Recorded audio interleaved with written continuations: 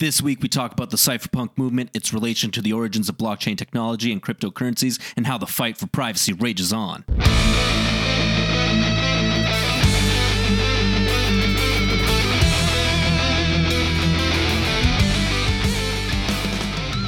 Welcome back, listeners of the Swerve Podcast. It's your co-host, Izzo.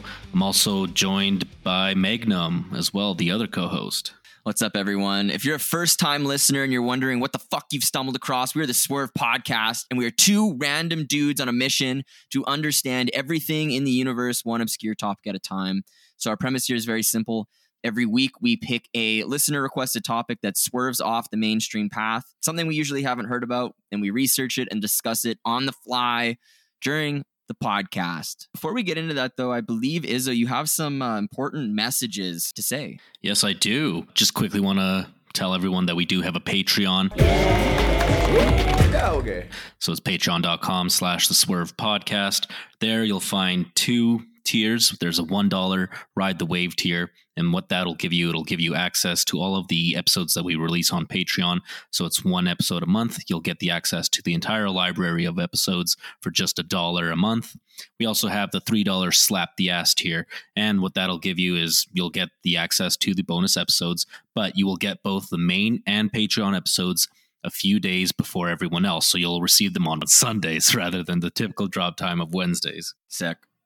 So we also have this tradition on the podcast. Izzo, do you want to enlighten the listeners what we got going on this week? Of course. As many of you know, we like to drink on the podcast. We also take your recommendations for drinks. We like to experiment with drinks and just kind of increase the fun of the episodes. So we start with a round table, just quickly go over what each of us are drinking for this episode. So yeah, I'll start us off here. This drink that I have is actually listener recommended drink. It's from our good friend and Patreon. Yes. Rodimus. So his suggestion was gin, tonic, and cherry 7-Up. But here in Canada, it's very hard to find cherry 7-Up. Yeah. You can't just find it everywhere. So what I opted in is the black cherry pop. I don't know. It's some local brand maybe, or a fancy brand. You'll see it on our Instagram. So that's where we like to showcase the drinks that we have on the episode. So you'll find it there and maybe make it for yourself. Let me just try it real quick. Well, how is it? It's good. I think I put way too much gin in here. I was saying to Izzo before we started the episode, it's funny because like when you go to the United States, you can literally go into like any store. It doesn't matter what the hell it is. And there's like every type of soda, like vanilla Coke, cherry fucking lime shit, like Twist, like anything you can imagine is there. In Canada, it's like we have Coke and Diet Coke and like Coke Zero. We don't fuck around. You have to go to like weird candy stores or whatever to get like different flavors. Yeah, there's like clearly a different demand for consumers between the two populations, and we're so close. It's so funny. Yeah. Like, what about you? What are you drinking? Yeah, I'm doing so I got two things going. First thing that I'm sipping on, it's just very basic. It's just a rye whiskey and Coke. But then I have this concoction. I don't really know what to call it.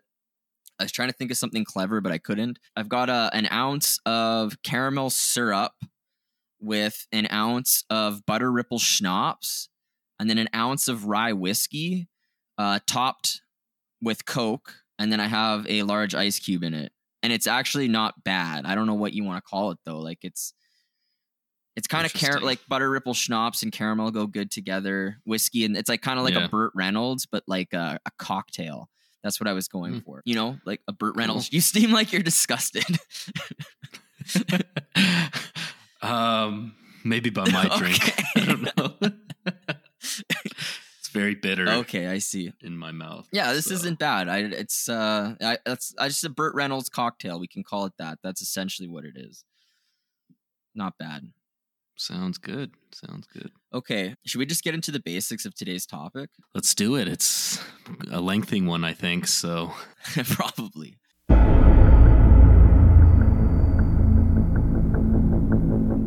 So this topic is how did this topic come about? So it kind of had to do with like the Great Reset stuff that we talked about and the Federal Reserve episodes. it doesn't seem related right off the bat, but we're going to be talking about the Cypherpunks today. So that might not mean anything to anybody, but this is an extremely interesting story where you have like a group of hackers that essentially like stop the Ministry of Truth from being a thing. And for those of you who don't know what the Ministry of Truth is, it's a reference to 1984. For those of you who don't know what 1984 is, it's a sick book. It's like George Orwell, like classic book. And it's really cool. Like this story, it's a story about these cypherpunks, these hackers, these like computer nerds who literally like stood up to the United States federal government and advocated for free speech through code. It's an incredible story. It was too good not to do.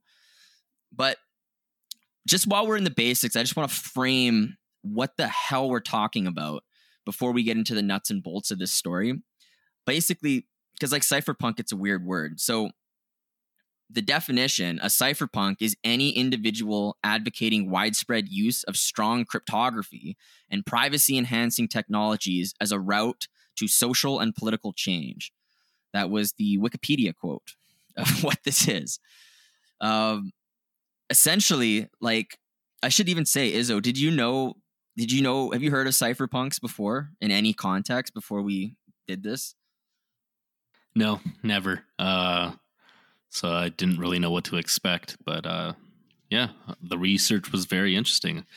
I don't know. I was into it, so I hope the listeners are too. It's crazy. It's like a small group of nerds that just like dummy the United States government.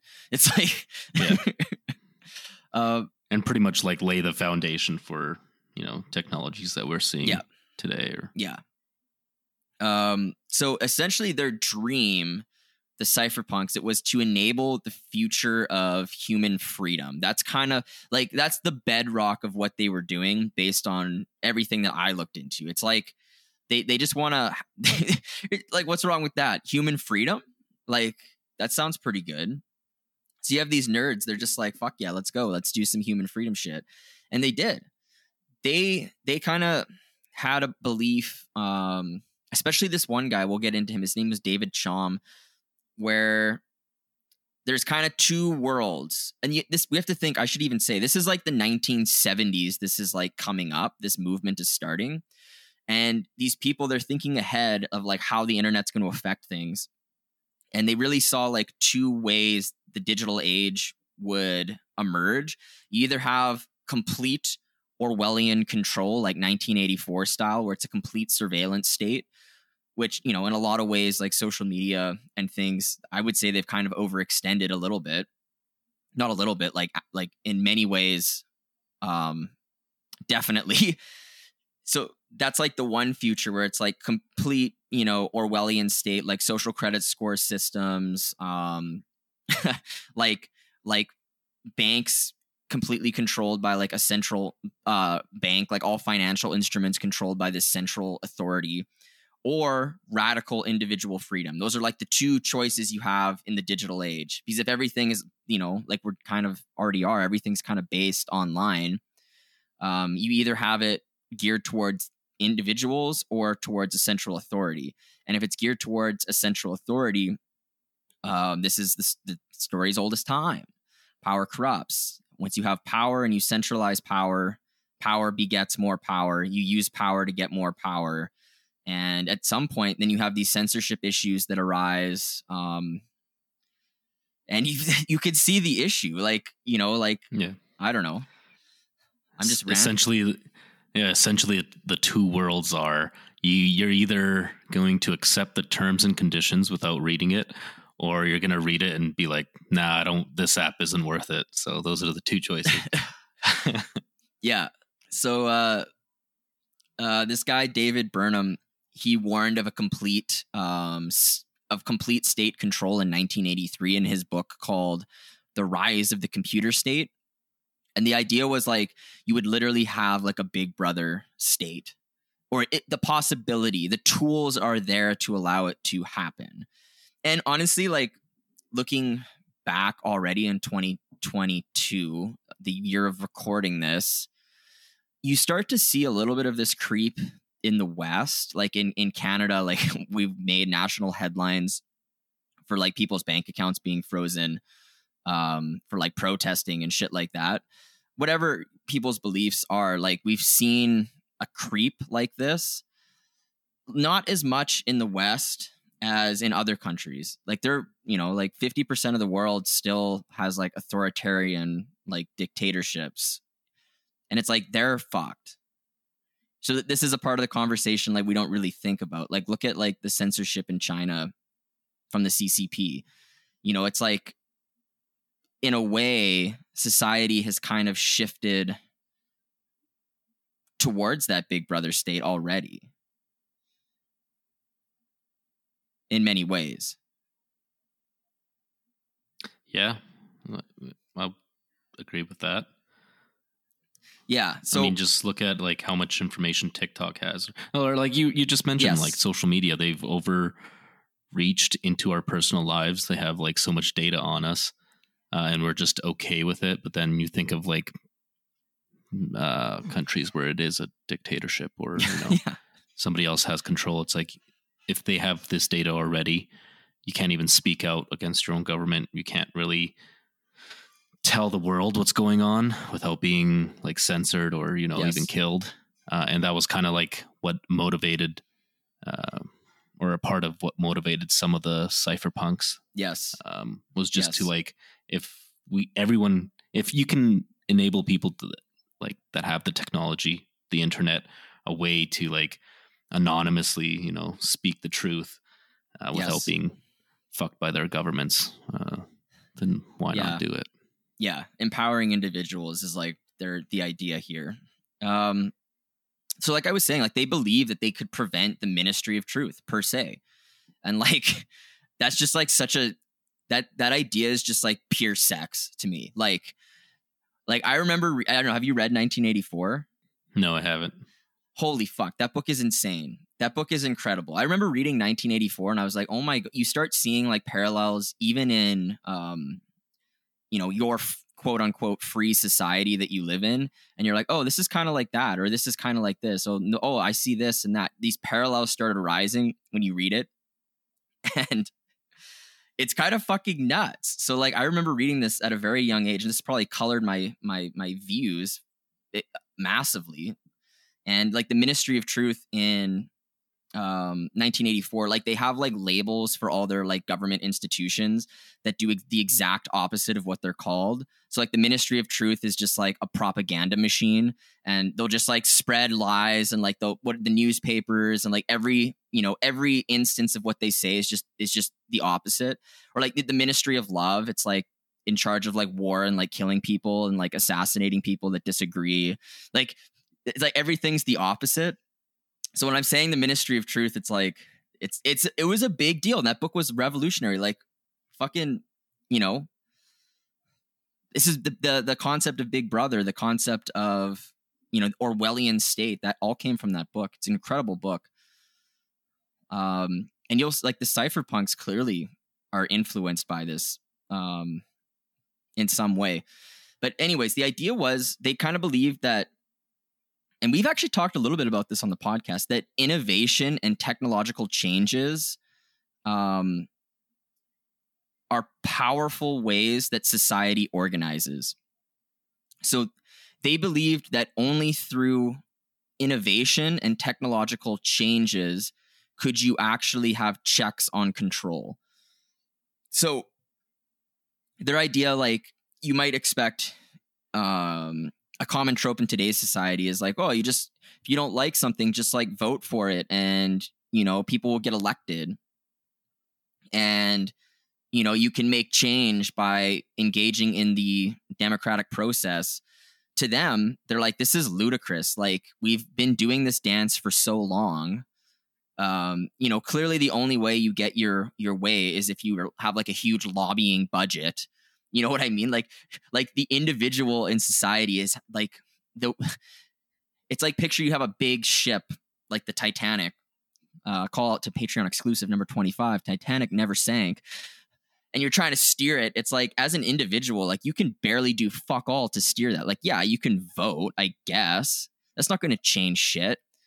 Like, really, like, it's lobbying and things. So they're like, there's no way that this is going to do it. We need to create technologies that empower individuals and enable freedom, because just getting it through social constructs, that's a sucker's bet, especially moving forward in the digital age. So that was kind of their idea. And it's the name of the cypherpunk. It was derived from the words cipher and cyberpunk. So like, those were both things in the ethos. We know what ciphers are, obviously, like the decoding devices that people used to like pass messages and shit. And cyberpunk, internet's arising. So they were like, yeah, we're the cypherpunks. And actually, the word cypherpunk was added to the dictionary in 2006. So it's a real word in the dictionary. Use that in Scrabble. Yeah, yeah. Keep that one in your back pocket. So just to kind of get us through the basics here, the movement began in the 1970s. Essentially, this was at the time, very few people had computers, and the internet was really just to connect military and government computers only. So in the encryption that was used for military or spy agencies, it really just applied, to like military and government computers.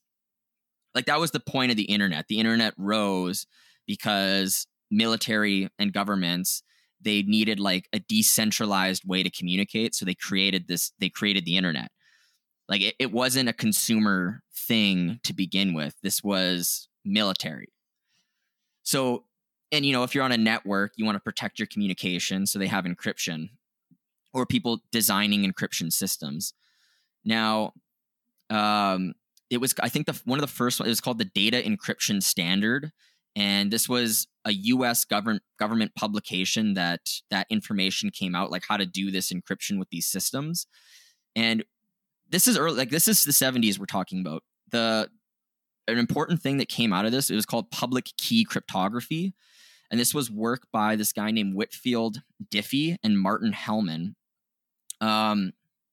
Basically, you can send private messages that others cannot solve, kind of creating like the equivalent of a digital mailbox. So you could put messages in, but you needed a key to actually take it out, essentially. So like, if you tried to see this message, it'd just be like a scrambled bits of data. But if you have the key, it's like a cipher, right? You can decode the message. Yeah. So they came up with that early on. And that was in the 70s. This is kind of when, the internet is a thing. It's not really consumers yet, but like, this is where it comes from. This other guy, Dr. David Chaum, who I brought up earlier, he was like a big player in the cypherpunk movement. In the 1980s, and even today, like, he still goes on podcasts and like, he's like, fuck the government, fuck this, and like like encryption and like all this shit. He's a fucking badass. He's still like pissed off and like angry at authority still, even today, 40, 50 years later. And he wrote this thing. It was called Security Without Identification: Transaction Systems to Make Big Brother Obsolete. Kind of a callback to the book 1984. And like, he was a big advocate for encryption, and his ideas really, I guess, helped push the movement. They kind of coalesced the thinking, and they're like, this is a movement that we, the internet's on the rise. Like, we're going to need this. We might, this is a thing. This is huge. Which is kind of crazy to think, just reflecting on it. Like, the 1970s and 1980s, you had people like, oh shit, this is huge. And like, everyone else is like, just like calling like with landlines and shit. And they have no idea what's coming. And like, they probably thought it was stupid when they were told about it. And it's like, no, this is huge. This is massive, and they're like, It's like, no, this is like, I just like that, because you kind of see parallels today when everybody's like shitting on cryptocurrency and shit. And it's like, no. This is fucking huge. Like, this is big. And this is kind of ties into this topic immensely when we get later into it. But it's just kind of interesting to reflect on. It's like, it's the same shit. these guys were like way ahead of their time, and they were right. So the Cypherpunks, this was a group of cryptographers, hackers, and misfits that discussed and advocated cryptographic research. I guess they officially formed in 1992, and they had a mailing list. Like, they literally communicated. It was called the Cypherpunks electronic mailing list. So all their communication was like, this is before like group chat and shit. So they just had, that's all they had. They just had a fucking mailing list to use and like hoped it worked out. And as I mentioned before, like, their goal again was to empower individuals by like radically defending privacy rights. So their attitude was very like objective. It wasn't like, oh, let's just rely on hoping this happens, or like stating this is what we want and like hoping our wishes fulfill themselves. They were like, no, like, we're in charge of this. We shape our own destiny. Let's fucking do this.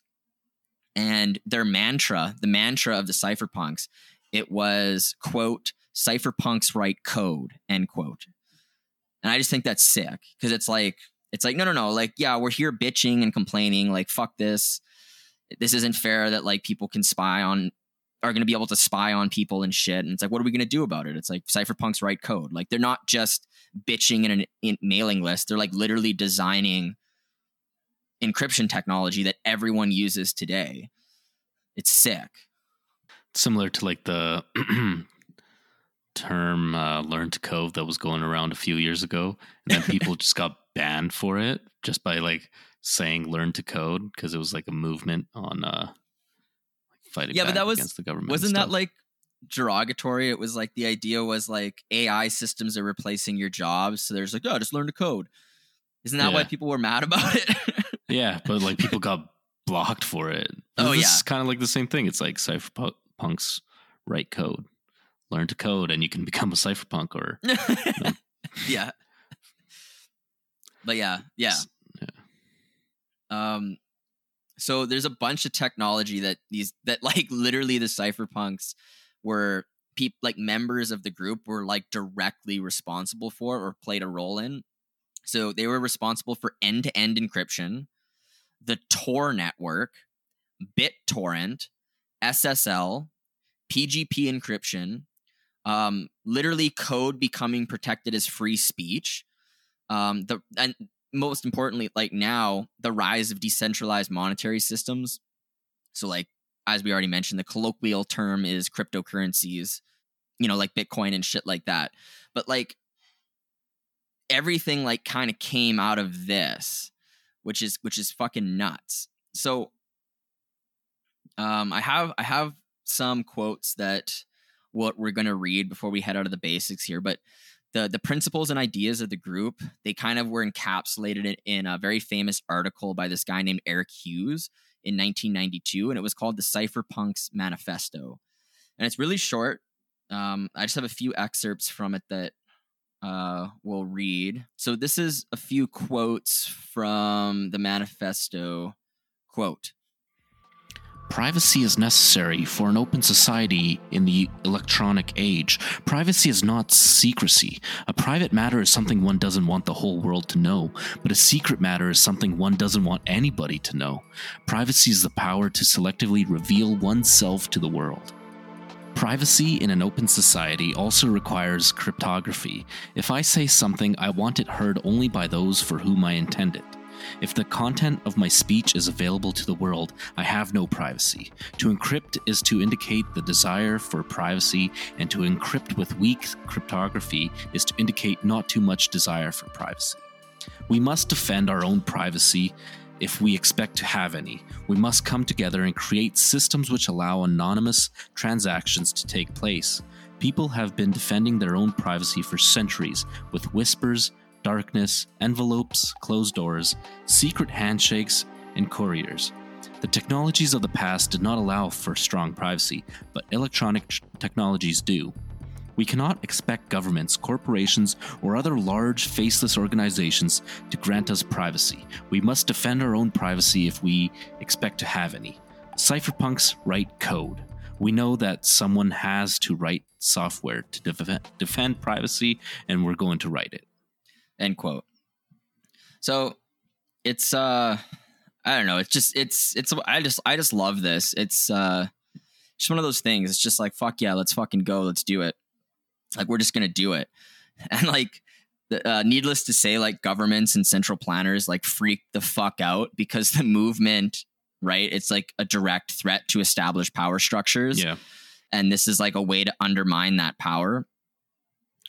So they're like, oh shit, gotta regulate. Like, it's just how it always is. Even today with the cryptocurrency shit going on, like, oh, we gotta shut it down. It's like, well, you can't, so sorry. It's like, fuck you. Good luck. What is it? We can't just shut it down. Like, we'll just shut it down. It's how stupid these fucking boomers are. They're just like, yeah, just shut it down. It's like, it's the internet, bro. Like, there's no fucking off switch, man. that always happens. Like, even in the US, they were gonna like ban TikTok, and then it's like, we're just gonna do it. Yeah, it's okay. Yeah. It's crazy. Anyways, so essentially what happens, so they're like, we're just making it illegal. Cryptography is illegal. So they try to like snuff out the whole movement. I remember, like, I should say the Cypherpunk mailing list, I have it later in here, but I think it's like 2,000 people. You know, it's like, it's like barely anybody. It's like not a lot of people. And they're like, we gotta shut it down. Because it's like, you know, there's like 100 million people in the state. I don't know how many people were in the States in the 90s. Let's say 150, 200 million. I don't know. And there's like 2,000. They're like, oh, this is going to destroy everything.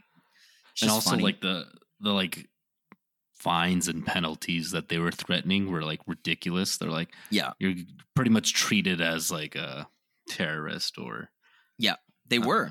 They were terrorists. Just war criminals or something like that. Oh, it's so stupid. It's just terrorist. That's like the number one thing governments use. You're a fucking terrorist. They did it in Canada too. It's like, you're a fucking terrorist. I just don't want to get. Oh shit! Do we get canceled for that? Shit! We need cryptography on our podcast. Anyways, let's move through this story. So where I'm ending the basics at, governments freak out and they make everything illegal. And this is where that's kind of the story starts.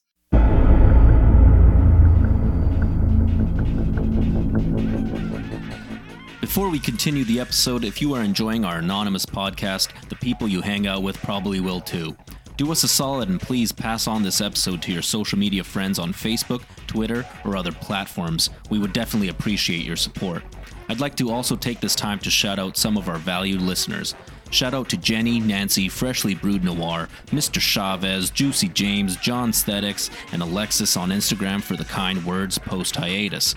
Also shout out to Brandon White, Adam Strauss, Miran Jewel, Mr. Bojo, and Dana over Facebook for the nice words and interactions. Lastly, shout out to our newest Patreons, BM Games and Tim, for supporting us and coming in at that slap the ass tier, sending good vibes and karma your way. To everyone else, feel free to submit your topic or drink recommendations at www.theswervepodcast.com. May good karma and vibes be with you all. Back to the show.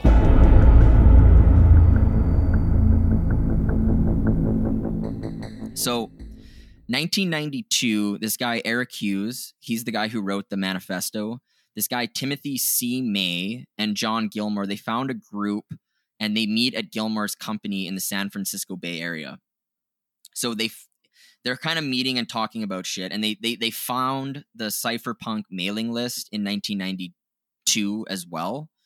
And like they're basically just meeting on their own, discussing mathematics, cryptography, computer science, politics, and philosophy. And, you know, they would talk about shit like philosophy related to being anonymous, government monitoring, the use of pseudonyms, reputation, corporate control of information, personal liberty, and privacy. And like the personal privacy and liberty were kind of like the paramount considerations in this group. And so here's the numbers. They had, by 1994, they had 700 members in the Cypherpunk mailing list. And by 1997, it was 2,000. So like, that's not a lot, like at all. Like, very niche group. It's kind of like this podcast. Yeah, I was just thinking that. Yeah, very niche. And like, you know, disruptive nonetheless. Like, the governments are freaking out. So there's a number of principles. I'm going to try outline them as we go through this part before we get more into the story. But like, they would advocate privacy of personal communication. So the group is fundamentally against government control of cryptography. And they thought like strong cryptography is viewed as they viewed strong cryptography as the only strategy to guarantee real privacy of personal communications, right? Because like, as everything's coming online into the digital age, they're like, well, if there's a central authority that can monitor personal communications, there's no such thing as privacy. So they're like, you have to have extremely strong cryptography to protect, individual free speech, essentially. And this is what I like the most. Like, cryptography, the way they put it, it enables physics and math to govern communication, not man-made laws. The idea is code is king. And I just like that, because it's like, you don't have to rely on some guy or like some human who's potentially corrupt as fuck. It's just the code is the law. Whatever the code is meant to do, it will do that. It's just physics and math. It's cool. It's like, there's no counterparty risk. There's no third intermediary that can fuck up shit. I don't know. I find that really awesome. So they advocated for, you know what? I can't say this fucking word. How do you say anonymity? Anonymity. Did I just say it? Yeah. Anonymity. Anonymity. Anonymity. They advocated being anonymous. And the use of pseudonyms. So like, pseudonyms, that's like, you know, on like Reddit, like someone has a username, you don't know who they are, but that username is permanently, like, we know who the username is at least. That's like a pseudonym. It's like, you can have an identity, but like, it's not your real identity. So the group believed that securing anonymity and the use of pseudonyms is vital to preserving genuine free speech in an open society. And I think that's sick. I don't know. And this was something interesting that it came up, because like, we're Canadian, we're not familiar with the US history as much. Like, we're not taught it in our education system in depth. But like, the Federalist paper, I guess that was a collective pseudonym. It was written by a collective pseudonym. There was 85 articles and essays written by James Madison, Alexander Hamilton, and John Jay. And they wrote to promote the ratification of the Constitution of the United States. But like, they wrote it under pseudonyms. So I don't know. It's just like a cool example in history where like, the use of a pseudonym was important and led to important things. So the Cypherpunks, they also oppose censorship and monitoring. So like, any police, government, or corporations, they completely oppose censorship and monitoring by that. There's like an example here, this Clipper chip scheme for escrowed encryption of telephone conversations. The idea was like, it's secure. Like, the governments, they wanted, if you're going to use encryption, the idea was to like, it was called escrowed encryption. So like, you could encrypt something, and the idea was make it hard enough so that most hackers wouldn't know how to decrypt it, but make sure it's breakable by the government. That was like the idea. They're like, if you're going to do encryption, like, make sure there's a back door, essentially. And they're like, no, fuck that. They're like, no. So that was something that they advocated for. This is an interesting one. This is like kind of a minor detail, but it was cool. They advocated the hiding the act of hiding. So like they're like, make sure, like, if you're gonna have shit, have like fake secret data. So like if you're forcibly coerced, the interrogators only think they acquired what they want. And that's what they advocate. So like, in, you know, as a fail safe, like, because if you have the key to decrypt or whatever, they're like, just also have like a bunch of fake shit. Yeah. Because like Cover your tracks. Yeah. It's called like the $5 wrench attack, because it's like you can have all this encryption and like have all these strategies to like, you know, like, oh, they'll never find this piece of data, which could be very, very important in certain situations. But like if someone just attacks you with a $5 wrench, it's like at some point you're going to give them the key or the password because like you don't want to get beat to death. So they're like, yeah, so you have to like protect against that as well, which is wise. Now, so these three founders that I brought up earlier, this was, what was his name? Eric. What the fuck is his name? Eric Hughes, Timothy C. May, and John Gilmer. They actually were on the cover of Wired magazine in 1993. And they're like wearing masks, and they kind of like looked like they were from The Purge, like looking all creepy and shit. Like they were kind of like Slipknot before Slipknot was a band. It was just like, I don't know, it's kind of interesting. I have a quote from this article. It's just kind of interesting what they had to say in it. They said the following, quote, "The people in this room hope for a world where an individual's informational footprints, everything from an opinion on abortion to the medical record of an actual abortion, can be traced only if the individual involved chooses to reveal them. A world where coherent messages shoot around the globe by network and microwave, but intruders and feds trying to pluck them out of the vapor find only gibberish. A world where the tools of prying are transformed into the instruments of privacy. There is only one way this vision will materialize, and that is by widespread use of the cryptography. Is this technologically possible? Definitely. The obstacles are political. Some of the most powerful forces in government are devoted to the control of these tools. In short, there is a war going on between those who would liberate crypto and those who would suppress it. The seemingly innocuous bunch stern around this conference room represents the vanguard of the pro-crypto forces.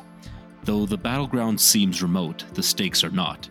The outcome of this struggle may determine the amount of freedom our society will grant us in the 21st century. To the Cypherpunks, freedom is an issue worth some risk." End quote. Now, what's really interesting about the Cypherpunks is a lot of their ideas are, funny enough, influenced by prominent Austrian economists, like Friedrich Hayek, Ludwig von Mises, and like libertarian philosophies like Murray Rothbard. And those names might not mean anything to a lot of people, but like in libertarian circles, or like especially a lot of like with the cryptocurrency revolution right now, Austrian economics is like hot again. It's like, so like they actually, it's funny, like they're kind of creating the ideas that these really like philosophers of you know, the early 19th century like created, and they're like creating code to like represent those ideas. It's kind of interesting. And that's what they were talking about. So like they're like advocating for empowering individuals and decentralizing power structures. You know, they believe that they could instantiate Austrian economic principles into reality using code, and kind of like, not like kind of put like a check on government, or like undermine it through technological means. So they could like create networks where there's no owners at all using code. It's kind of interesting. That way nobody has the power. Yeah, exactly. That's That's the idea. And like the best representation, like, I mean, the internet is decentralized, but not really anymore, because like we rely on centralized servers to do anything, right? Like if you're going to use the internet, like you have to go through like YouTube or like Twitter or Facebook. Yeah. You know what I mean? Like it's not really decentralized, but what they're advocating for is like a complete decentralization. So, and I don't know, it's just an interesting idea. I like it a lot. Okay, so let's talk about like the legal battles, the freedom of speech in software that came out of this, and like how the government was suppressing these cypherpunks, like these fucking, you got a bunch of nerds talking about math and like Austrian economics and philosophy, and they're like, we gotta snuff them out. Like it's just so, I don't know what the word is. It's like juvenile. Like it's like it just like did you get that impression like listening or reading about this? Like it's like someone figured out a good way of like, say you're like playing a game, like I don't know, whatever it is, hockey, let's just use hockey because we're Canadian, and like someone figures out like a cool way to stick handle and they start like wrecking everybody because they have like a better move, and you're like, you can't do that, no, or like, you know what I mean? It's like, it's so fucking juvenile. It's like, no, like they're just better. Like they just thought of a better way of doing things. It's fine. It kind of reminds me of the movie Semi-Pro, where it's Will Ferrell and then that one guy, Andre 3000, and they like do an alley-oop for the first time. Oh yeah. And the ref's like blowing the whistle. He's like, that's illegal. And they're like, what? Why is it illegal? He's like, I don't know. It's just illegal. Yeah. But then that like just takes over basketball. Yeah. That's what it's like. It's like, it's like, stop. It's illegal. Yeah.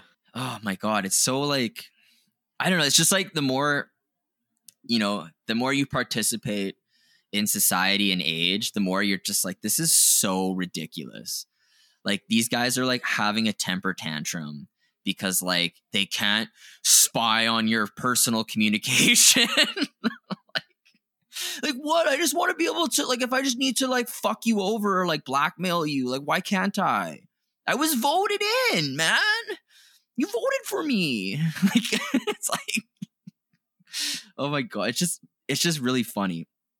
So anyways, but like, yeah, they always just choose to focus on like the extreme ends and like the bad, but literally like any sort of technology or advancement or anything, there's going to be bad users of it, users that want to use it for evil, and then people that just use it normally and people that want to use it for good. Like, yep. I don't know. Any technology is like that. Yeah, technology is neutral. What's not neutral is how people use it. Yeah. And that's like, it's like, this will come up. Like, it's like fire. Like should we just not have discovered fire because like people use it to like burn houses down and like burn people to death? Yeah. Or like, was fire a good thing? You know what I mean? Like you probably had cavemen at the time. They're like, that's not fair. You have fire. Stop. And it's like, fuck off, man. Like, this is how innovation works. It's shut the fuck up. Or, like, because even with the encryption shit, they're like freaking out. And it's like, okay, you guys all use telephones in the 1990s. And it's like people use telephones to like kidnap people and like arrange like assassinations and like, arrange crime. It's like, should we just not have telephones because people will use the telephones badly? It's like, no, telephones like fucking helped all of society. Communication across like the ocean and shit. That's huge. It's the same thing with any technology. It's the same shit. So like, I don't know. It's that argument is very, I'm going to use the word again because it's very juvenile. It's very juvenile argument. So anyway, the NSA, they make that argument. They try halt public key cryptography. That was the cryptography I was telling you in the 1970s that came, the public key cryptography. And it's the same. This is exactly what we're talking about. They're like, the program's going to help criminals. It's going to enable terrorists And the government started calling public key cryptography modern weapons technology. This is like a classic play of the central planners. It's like whatever the thing is, like blow it the fuck up with some new cool term. So instead of just calling it cryptography, they're like, it's modern weapons technology. It's modern weapons technology. But literally it's just holding the key.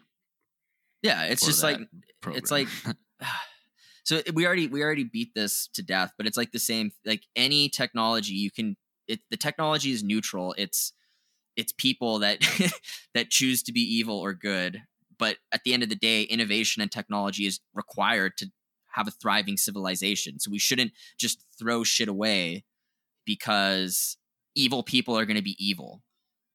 You know what I mean? Like, exactly. Yeah. It doesn't make sense. To me, it doesn't make sense. I don't know. There might be people out there where it does make sense, but like, I don't know. You're listening to this on like a piece of technology that was like made by like child labor or like, you know, or like used to like sex traffic by someone else. And it's like, you're using it. Like you use a cell phone. Like people are sex trafficking with that. Yeah. Even like the inventors of said technology, like they can't predict how people are going to use them or like what's going to happen with it. Like this was a very niche group. You know, it could have just stayed niche or, you know, expanded. Could have undermined governments completely. You know, it's very hard to like predict what's going to happen, all the consequences and outcomes of implementing such a thing. I don't even think you can predict it. No, that's why it should stay neutral. Yeah. So public key cryptography literally made government spying impossible. So the NSA told the mathematicians who made the code that if they published the code, they would land in federal prison. So they started threatening them with jail time, taking away their freedoms. The distribution of the code was a crime under the international traffic in arms laws. So they're like, yeah, if you publish this work on public key cryptography, like that's jail and it's illegal. So at the time, MIT was doing this research, so they halted the publication of the research. And this guy, his name was Mark Miller. He's a computer scientist and a cypherpunk. He was like pissed off. He was fired up about it. He's like, I think there's a quote of him. He literally said, he's like, they're going to classify this quite literally over my dead body. So he went upon himself. He was 20 years old at the time. He was a student at Yale. He goes to MIT and he gets a paper copy of the research. And then he just starts making copies of it. He like went to different locations where they copy shit and just made a bunch of fucking copies. And then he sent them to home and hobbyist computer organizations and magazines. He's like, fuck all of you. Like, no, I'm distributing this. He just like did it. He just did it. And I don't know. I just thought that was sick. He was like 20. He just did it. He's like, fuck you. No, I'm doing it. He gave copies to some of his friends. And he's like, if I disappear, make sure this gets out. So like he was like literally he was ready to go. Like he's like, if you kill me, put me in jail, like this is out. 1978, the government actually backed off and MIT published the paper. So this was like an early win in the cypherpunk movement, dating all the way back to the fucking 70s, man. All the way back then. The government was already like, no. And this one 20-year-old just like, he just like stopped it. I don't know. I just think it's sick. It shows one person can make a massive difference to empower individuals. The NSA and the intelligence community, they still say cryptography threatens the nation. They're like saying it threatens the nation. And this other guy, his name was Phil Zimmerman. He came up with PGP encryption. So PGP encryption, this allows communication to be private. It basically, I keep saying empowers individuals, but this is true, it does. And it was immediately used by like freedom fighters in oppressive regimes to like organize and try secure basic civil liberties. So like as soon as he releases this code, you know, the you have the government saying, the NSA saying, oh, this is like a modern weapons technology type shit. And he's like, okay, but like in this authoritarian regime, it's like allowing citizens to like organize, you know, instead of them being like beat by like a police state and like thrown in jail and shit. It's like they can actually coordinate. So he's like, so I don't understand what you're talking about. He was investigated for 3 years criminally. They said he was guilty of exporting weapons. And the NSA, they're like, pedophiles are using it. They're going to exploit the tech. It's the same shit. It's a bomb. It's terrorism. It's pedophiles. You know, it's sex trafficking. Yeah. Those are like the I don't know, what, like the 4 horsemen of the apocalypse when it comes to banning shit. Well, yeah, it's like everyone can agree, like everyone's going to say pedophiles are bad. Everyone's going to say sex trafficking is bad. So it's like, it's hard to argue against it when they start bringing that up. But then it goes to the same thing. It's like, okay, so let's just turn off all the internet and the telephones. Yeah. And you can't have envelopes. When you go send mail and letters, like you can't have an envelope. It's got to be all open, you would have to rail back that far, like actually. So it's a moot point. It's very trite. It's just like, it's I don't know. Anyways, John Gilmore, the cypherpunk, he advocated that government control of code or encryption violates the First Amendment that protects free speech. So this is where shit gets really cool to me. The Clinton administration, just funny, the Clinton, of course, they say that, quote, Americans have no constitutional right to choose their own method of encryption, end quote. That's what they're saying. They're like, fuck you, American citizens. You don't get to choose what encryption you use. It's like, okay, like, why, like, fuck you. How about that? Like, how about just fuck you, Clinton administration? So the Clinton administration, they pushed for companies to build, this is what I was saying earlier, encryption systems that have like backdoors that the government can use. They would say that they're like, you can build strong encryption, but like it has to have a backdoor. And it's like, okay, so like it's not strong then? Like what? They wish they had encryption for Hillary Clinton's emails. Oh! Yeah, probably. If only they had the encryption technology. Yeah. If only. That's fucking funny. Yeah. Should have known. So this is what they're facing, right? And like these are just like we were saying, these are like a bunch of computer nerds. They're like, "Whoa, shit! Like the government's against us," and like the government's like massive. Like you have like the world's like largest military and like the NSA against you. Then you have like 2,000 guys on an email list. They're like, "What are we gonna do?" You know, like yeah. It's such a David and Goliath story. So this is what they do. The cypherpunks, they decide to print Phil Zimmerman's PGP code onto paper and bind it into a book. So like literally the code that you would use to run the software to do this, they just like wrote it out in a book.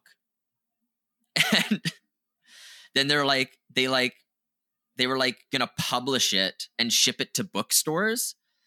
So then the argument is, it's like, okay, if the government wants to go to court on the grounds that like printing and distributing a book is illegal, they would just get laughed out of the courtroom because it's retarded. Like, that's like, that doesn't even make sense. They're like, you can't publish this book. And they're like, okay, well, good luck with that. So then basically out of that, they start doing like other creative shit to like fuck with the government. They start printing the code onto t-shirts. like it's like just the codes on a t-shirt. So like, is this like against the law? Like I can't publish this t-shirt because there's code on it. Some guys were literally tattooing parts of the code under their body, and they're like, is this a modern weapons technology? So I just like can't leave the US and go to a country because I'm transporting illegal weapons. So essentially what happened next, the government just shut right the fuck up. They just they couldn't do anything. They're like, all right, we're not pursuing criminal charges against Phil Zimmerman. And 2 court cases found that encryption is protected by the First Amendment. So now code is free speech, which is sick. They also never answered because like the people with the t-shirts and the tattoos, they like asked through the agencies, like officially, formally, like these things, like, is it illegal for me to travel? And the government just never said anything because saying no or yes could like lead them to a courtroom. They could get sued for it. So the best thing to do was just never answer. Just shut the fuck up. It's such a brilliant story. I fucking love it so much. I don't know. It fucking torques me up. I don't know. That was pretty awesome when I was listening to it. So like I just like, so essentially so that was like the Cypherpunk story, but there's kind of shit going on right now. So I had like a quick section on this before we go into final thoughts. So like the Cypherpunk movement, like that was a huge win for them, but like basically it lost a lot of momentum. So like, if you think about it, they did all this encryption technology, but like now everyone just gives away their data for free. So you can have like social media brownie points, like basically. So it's like the information that people just give away, I including myself, like we just give our data away. This is information that like Stalin, Mao, and Hitler would have fucking killed for. They would have killed more for. You know what I mean? Like, yeah. And we just like give it away for free. Like even genetic data, like just because it's like kind of cool. It's like, oh, 23andMe. Yeah, like it's just so like you can think like that movement kind of, although it did a lot and there are ways to encrypt stuff, it's not in the modern ethos to use these types of technology. So, but what's interesting, this ethos has been like completely renewed in the last like decade, especially the last like 4 years, I would say. Like this, it's being renewed because of the rise of cryptocurrencies. So like these ideas that the cypherpunks were, screaming at the top of their lungs through the 90s, early 2000s, that kind of get lost in the age of social media, they're back. And like people are being educated and they're learning about these things. And it's kind of interesting. So like the idea of, it's like cryptocurrency will separate money from the state at some point, which is really interesting. And like the cypherpunks, they did talk about this all the time. They're like, the holy grail of this movement would be to figure out a way to have individuals control their economic energy. And it's like, now we have like this technology that's arising that is kind of giving that economic freedom. And that to me is very, I don't know, it's very new and exciting. It's like we have it now. We like it's like I was saying in the 1970s and 80s, where you have like a select group of people who like even understand or know what the internet is and they understand its implications. It's like we're kind of there right now with like economic freedom. We've never had something like that. Do you know what I mean? So it's like we don't even know where this is going to lead. Yeah, and I remember like just hearing about the whole issue with encryption and stuff when like people would use like the Silk Road, or what was that other one called? I don't remember but Silk Road, yeah. That was an early open market that got shut down. Yeah, but just to like exchange like bits and coins, I guess, for real world like things that people didn't want to get caught with. I remember like just growing up, like hearing about those news stories where it's like, somebody was selling, cocaine and methamphetamine online using Bitcoin. And then it like for 2 weeks, and then the feds cracked down on it or something. Yeah. I feel like that Silk Road incident gave a very tainted picture for what cryptocurrency is. Yeah. Yeah. Because you're right. That's when you talk cryptocurrency, that's the immediate thing people think. But like really what it is,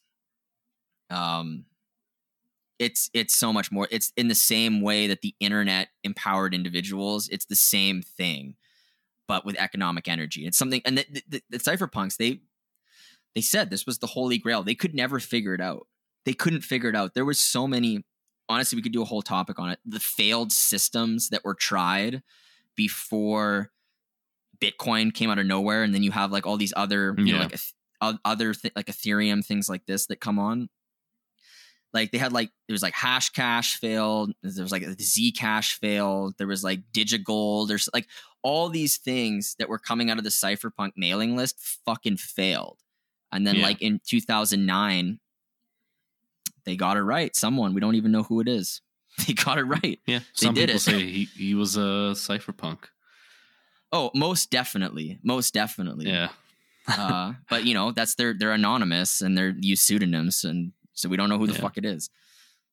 Or a group of people. It's impossible to know. But I just think it's really cool. Maybe let's go into final thoughts and riff on this shit. Sure.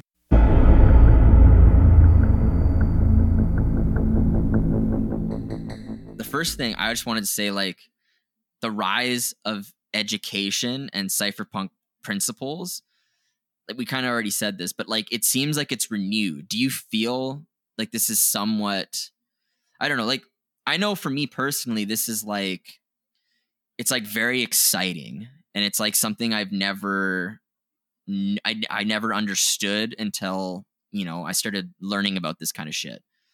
Do you feel the same, or what do you think?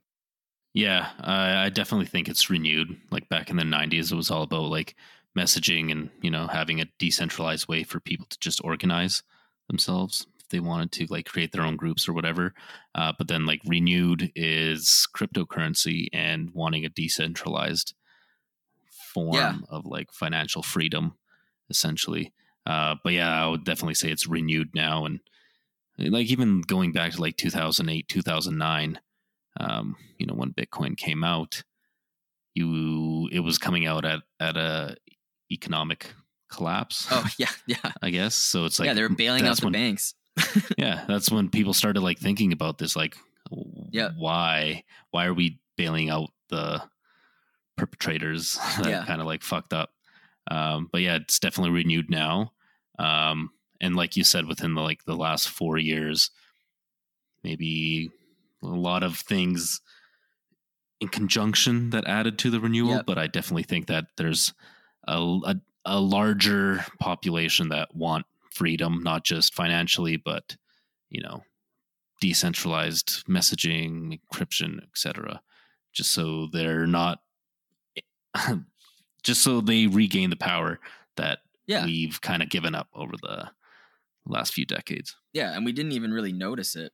As a fun fact, the first block of Bitcoin encoded in the block, there's a message. It's the headline from 2008 when they gave the second bailout to the banks. It's like literally encoded in the Genesis block. So it's just kind of cool. Like, cause like clearly the fact that it's like a political statement, you know what I mean? Yeah. It's like encoded forever in the very first block. So it's kind of interesting. Cool. But like, kind of like what you were saying, like we've kind of completely forgot the point of having like checks and balances and like setting up things in such a way that like you can't corrupt it. And I think that's becoming renewed as this education comes on, and you have like young folk who would have otherwise never, like, no one's going to sit down and read like an Austrian economic like treatise or like an essay. Like no one's going to go read like Murray Rothbard or like Ludwig von Mises and shit. But it's like people are being educated on these principles just through participating with the new technology. Like you can't not like learn about these principles. You don't even learn about them. It's just like you just experience them because it's embedded in the design of these systems. It's fucking nuts. Yeah. It's really incredible. And like one thing I wanted to mention is like There's an entire, have you heard of like the dumb phone movement? No, you heard of I this? haven't. No. So what's going on, more and more people every year are throwing away their smartphones, and they just call them dumb phones. Yeah. And you can text and call, and that's like basically it. And it's not a small movement. There's billions of these sold every year, and it's increasing. So there's a large portion of the population that are, and you can look, there's like testimonials. People are like, I did a 1 month challenge without a smartphone, and it's 12 months later and I'm still not using one because I'm way happier and it's way better. So you have this entire move. It's like you have this entire thing where we have these devices where using your data, you've become this product, and what you're essentially, your attention is the product. So anything that can keep you sucked on that device, looking at shit, scrolling through shit, ha ha ha, nom nom, pressing buttons and like seeing lights and shit, and like fuck that bitch, nah nah nah, and like like take it, whatever it is, whatever they do to like keep you on, it's destroying humans. So people are just like, fuck this, I'm going to the dumb phone. Like, fuck giving up my data. I just need to text and call. That's it. So there's this whole, I don't know, like I'm seeing this ethos. I'm seeing people, they're sick of it. They're sick of the shit.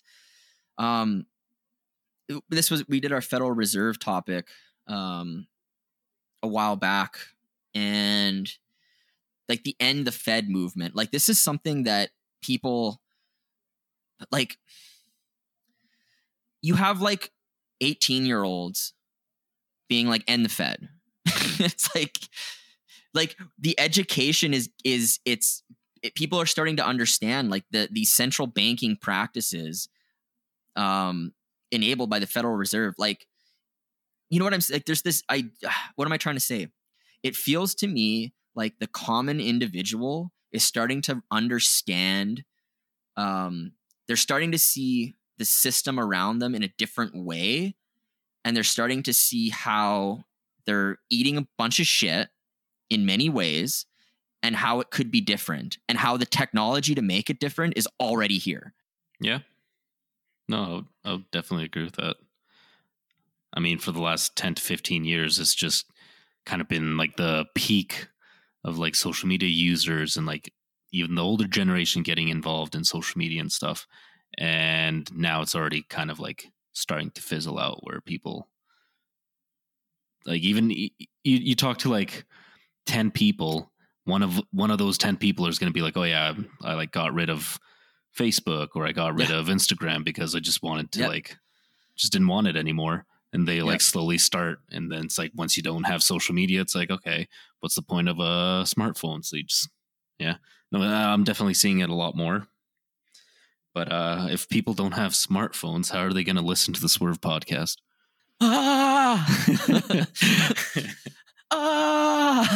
It's a catch-22.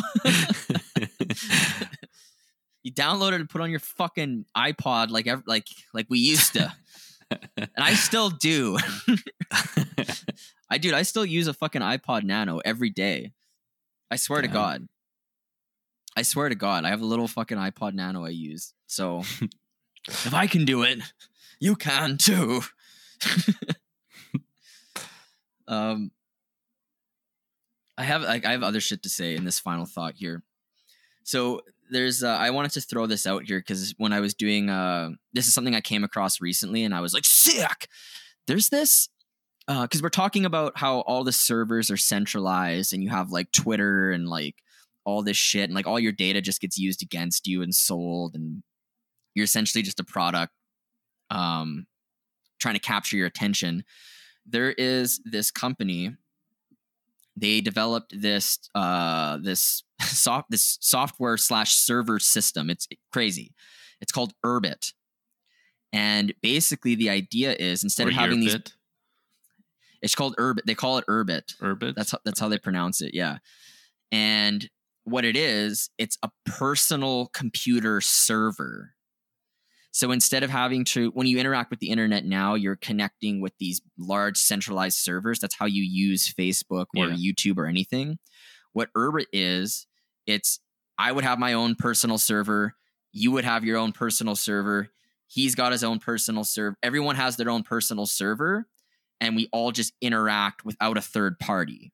It's a decentralization of you kind of brought this up early in the 90s when the internet was a thing. It was very decentralized, and then it became more centralized as you have these different social media apps and like different platforms raising that give people value in exchange for their data.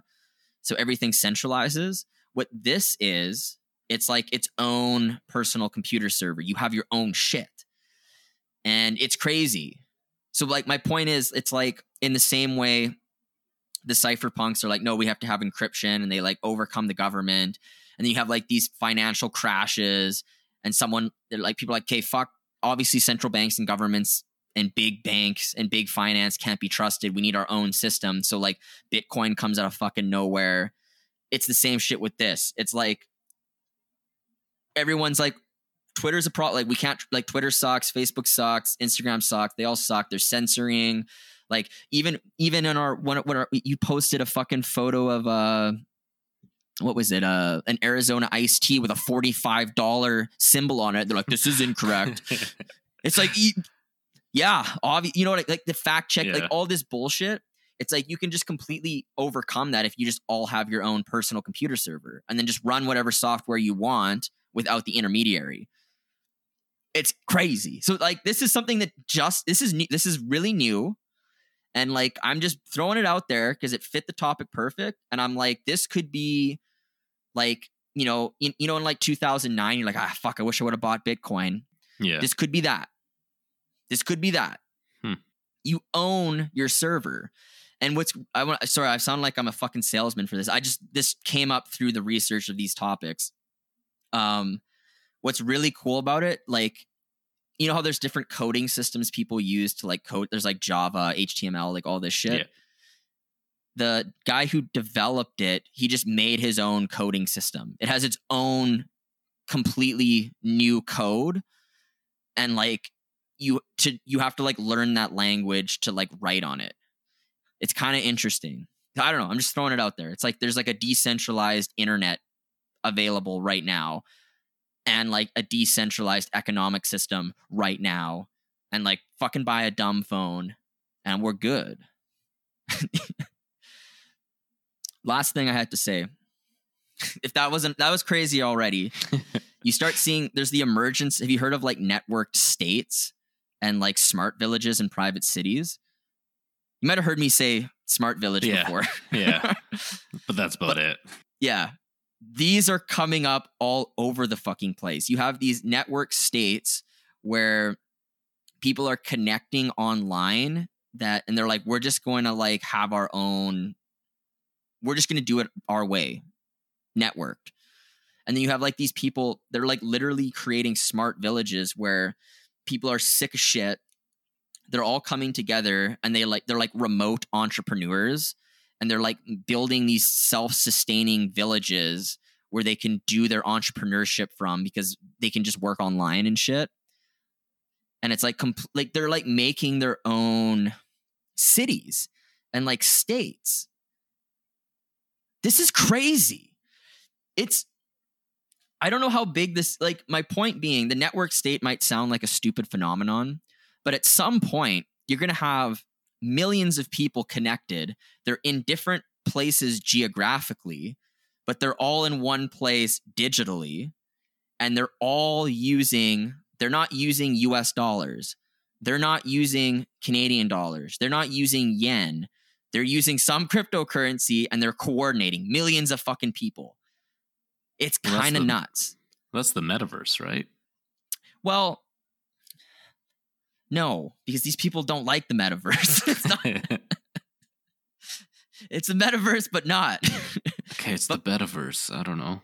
My point being, I don't know. My point being is it seems to me like people are choosing a different way. And I think we're at the beginning of this. And I don't know where it's going to lead to, but I think I don't know, dare I say we might be the first century where like massive government corruption doesn't kill people. Like, it's going to still happen for a long time. But like in 50 years, we could be to a point where like we've developed the technology to completely sidestep corruption. I feel like that's hopeful, because I feel like it's in human nature to wanna be in power, and there's Yes, always it going to be is. people that want the power, Yes. and that'll undermine the technology, and they'll find a way. Like, who has the money to set up the networks and servers, or stuff like Possibly. that? Yeah. It's possible.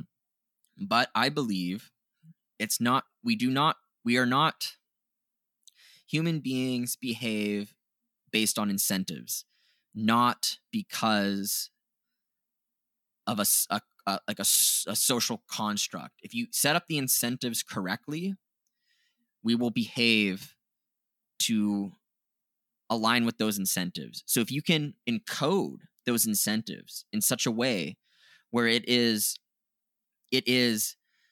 a detriment to you to go against the system, you will go with that system. So there is no room for, although you could, you still like the $5 wrench attack, you could go around killing people, trying to get shit. But like the logic of violence decreases through these systems. And I think that's a good thing. I'm not saying it's going to go, maybe I sound, I should have been used less hyperbole. There will always be some basal level of shit. But like, I think this is going to massively reduce the shit. That's more appropriate. I could see that. Yeah.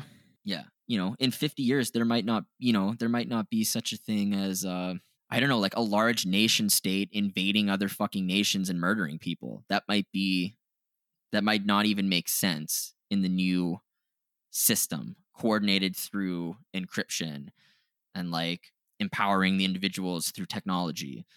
I don't know. You think we're all going to get nuked and die? Is that what it is? I mean, that's a possibility filter as well. Yeah, that's probably more likely. We've just come to the end of a human life cycle. Or it's possible. We're either at a great filter or like a new enlightenment. I choose to think we're at the new enlightenment. It's just going to take time for people to understand. And they don't even need to understand. Like, this technology eats the world every single time. Technology always eats the world. So like people can even be like, no, but we'll see. Like, it's gonna spread. People are gonna use it. It's gonna be better. We'll organize a different way. Hopefully we organize better than we have. I hope so. Yeah, cool story. I'm glad you brought the topic up. All right, let's rip out of this. Thank you to Sidestepping the Sun, a Canadian rock band that made the intro and outro music to the podcast. Shout out to them for doing that. As always, El Yucateco fucking hot sauce, king of flavor. I'm just going to keep shouting out El Yucateco hot sauce until they sponsor this podcast, because I like the hot sauce and I eat it almost every day. I think if you like spicy food, and I know I like spicy food and I like the hot sauce, you would like it. It's habanero based, so it's not bullshit ketchup, stupid shit that you get. I don't know. Just gonna keep. It's just good. It's good shit. Izzo, what else do you have to say? Just want to mention one more time about our Patreon. So patreon.com/the Swerve Podcast. If you've enjoyed this episode, there's more episodes for you to enjoy. That are located on our Patreon. Simple structure so far. There's a $1 Ride the Wave tier, and that'll give you access to the monthly episodes that we release on Patreon. You'll also get access to all the episodes we've released on Patreon so far for just $1. And then we have the $3 Slap the Ass tier, and that'll give you access to those episodes. But you will also get the main and Patreon episodes a few days before everyone else. So you'll receive them on Sundays rather than our typical drop time of Wednesdays. So that's the incentive there to go up a tier. And it's a cooler name. Yeah. There's other ways to support us that aren't financial. Like Patreon obviously is a good way to support us. But other ways is just simply interacting with us on our social medias. After just like dissing social media and like shitting on them the whole episode. We're such fucking cocks. Yeah. We're such a little fucking cocks. Follow us. Follow me, man. Like, you gotta get in the loop. How you gonna know? Until we have an encrypted way to message us and like create our own community. You know what I'm gonna do? I'm gonna get an Urbit Planet, which is a personal server. And maybe, once I get it set up, maybe we can grow a community on that, because that would be sick. We'd be the first to do it, probably. Yeah, I mean, that would be I'm gonna do it. I'm gonna get I'll do it. I'll do it. I'll do it. You're gonna learn an entire coding language. No, I don't have to learn shit. Okay. They've already figured that out. I just have to get my own. They call it a planet. It's your own server. Yeah, I'll just get one and I'll figure out how to use it.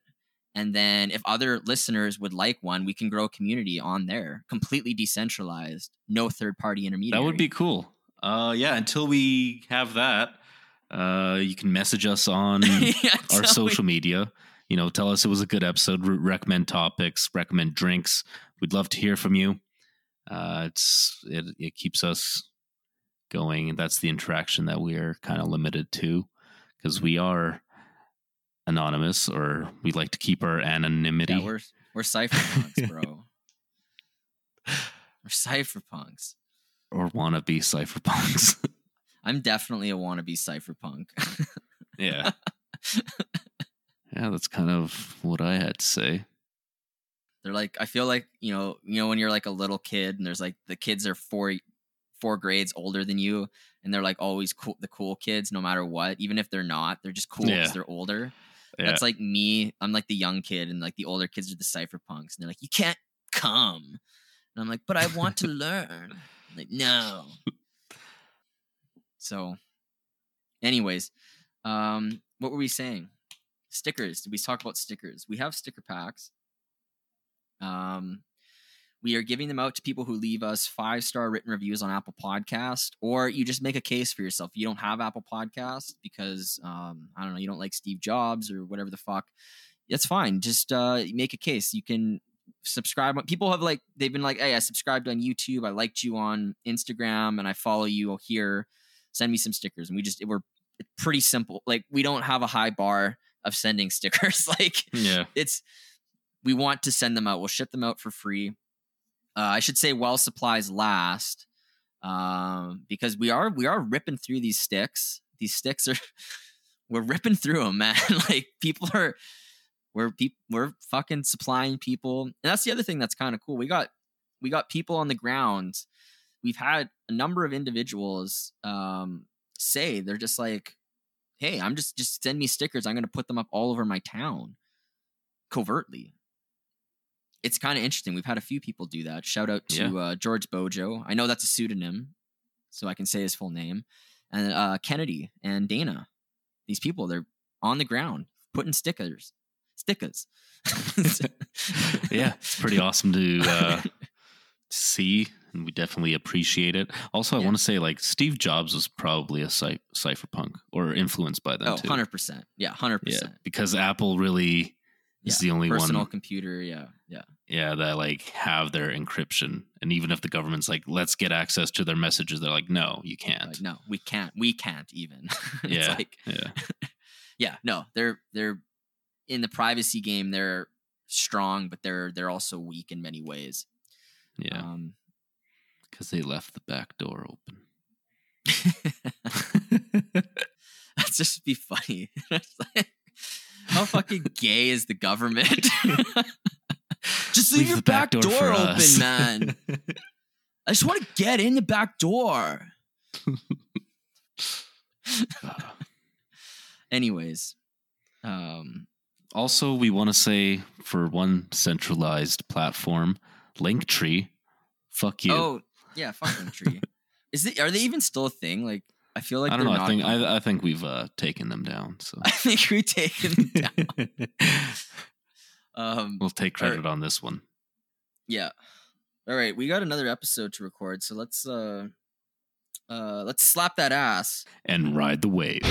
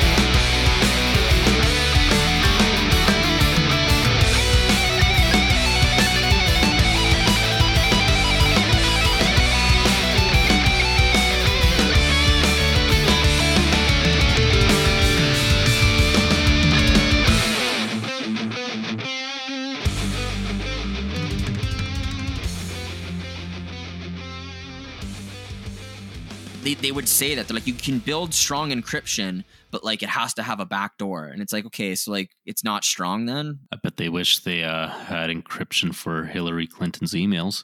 Oh,